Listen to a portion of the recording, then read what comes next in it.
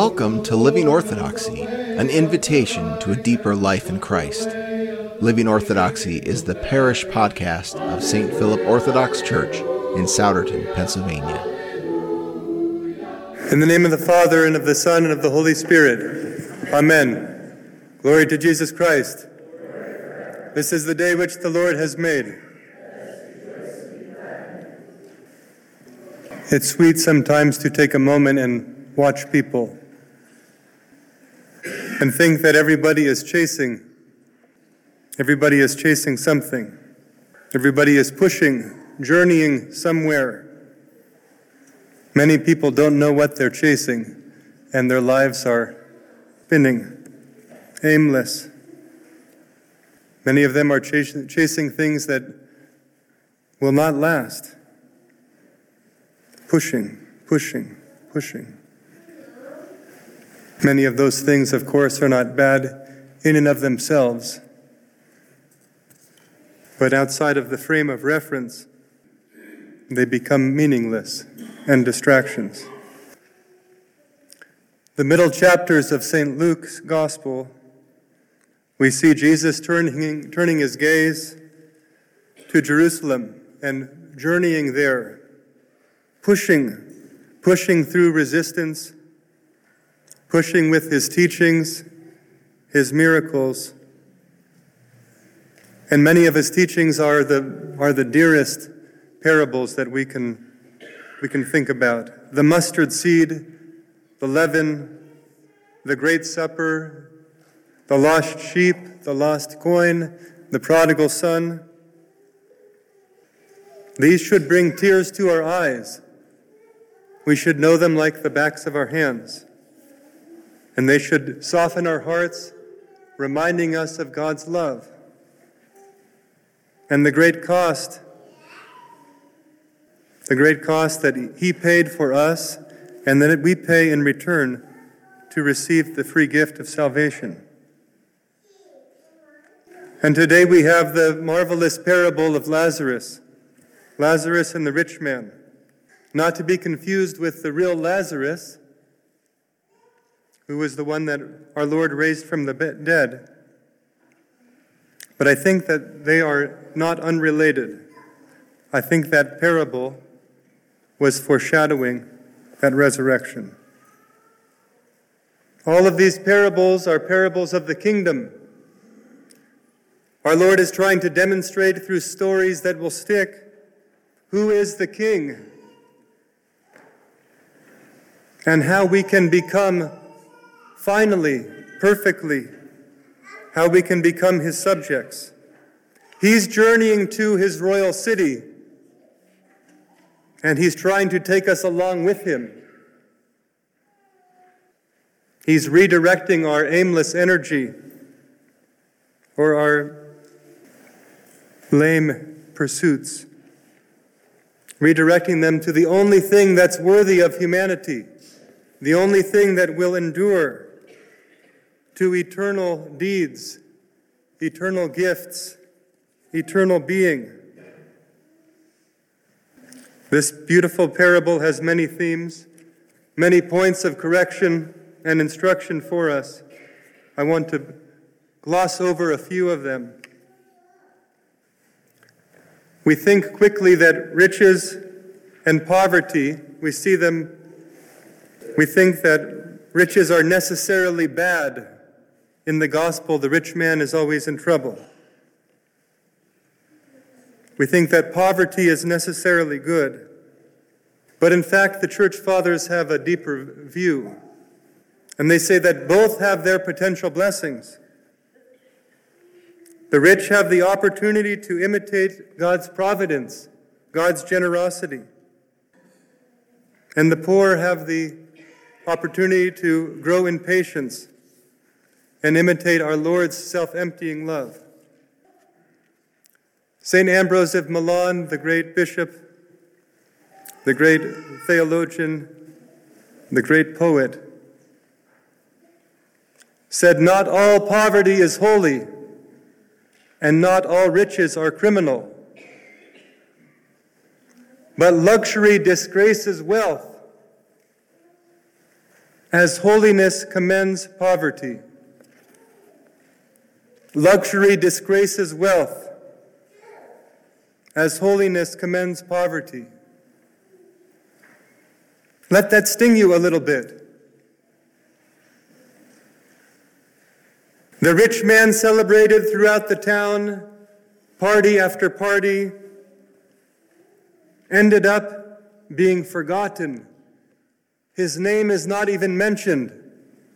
St. Augustine says it's because his name was not written in the book of life, because he had his reward. He had his reward already. That rich man was worse than a beast, because at least the dogs licked Lazarus' sores. But that poor man whose name was unknown, his name is written in the book of life. His name is eternal. We are all chasing, we are all pushing, pursuing something, and yet something is pursuing us. Death is coming for us all. Death is the great equalizer. I know it's a cheery Sunday morning. I'm wearing my Paschal vestments in anticipation of the funeral. But death is on our minds today, because this is what the gospel presents us. Death is on our minds today because we miss Larry. We still see him laid out here. Why was his funeral glorious? He was a wonderful man who loved God. His riches were not material riches. His riches were the people in his life, were his patience, his prayer. And this is exactly what the funeral service tries to do. Look in the grave, and you will come to know what true riches and true beauty are. As some of you know, I'm very much confronted with this in my life these days, caring for my father, who's hopefully not, but perhaps at death's door. All of us are at death's door. Very fragile condition. And it's been a world of temptation. The devil has been shooting his arrows at me, his flying darts, flaming darts.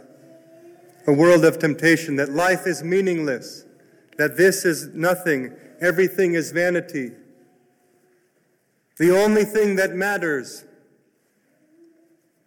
And it's true that everything is vanity, unless, of course, Christ's love and light and life are shining through. And then everything is meaningful. What are the eternal realities of our lives? What is really worth our time? The only thing really worth our time is what will last forever, what will last outside of time. What is worth our attention? It's only the people. It's only loving people. What's worth our investment? Fleeting pursuits, endless luxuries. All of these things are worthless. The only thing that matters is virtue. Everything else will vanish. And by virtue, I mean love in particular. God's love prompting our love. God's love inflaming our love. God's love poured out, overflowing in our love. Don't forget that you are eternal. You are eternal. And God loves you with an eternal love.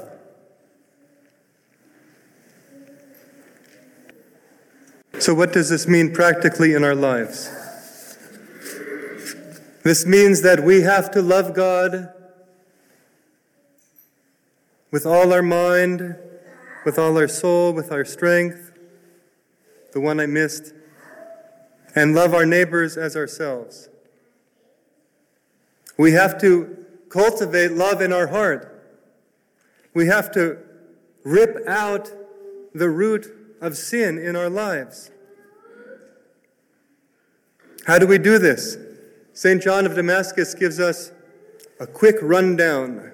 This will be very quick. How to destroy the 8 passions, or how to correct them. He says you can correct gluttony by self-control.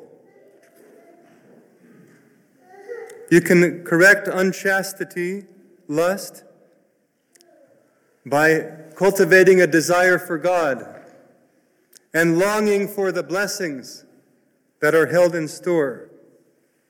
You can correct avarice by compassion to the poor, by giving alms. Everything is the opposite, right? You can correct dejection, despair, by focusing on spiritual joy. You can correct listlessness,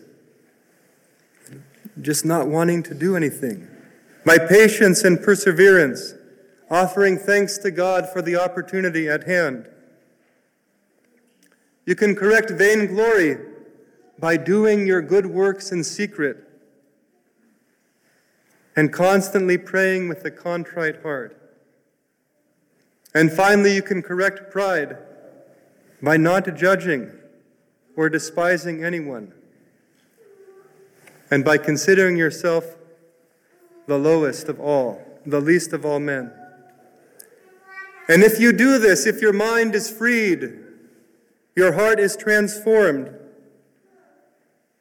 when the day comes for your departure from this life, you will be received into the kingdom of heaven. And the light of the Holy Trinity will shine through you in glory through all eternity. Brothers and sisters, don't settle for less than heaven. Don't settle for less than the best.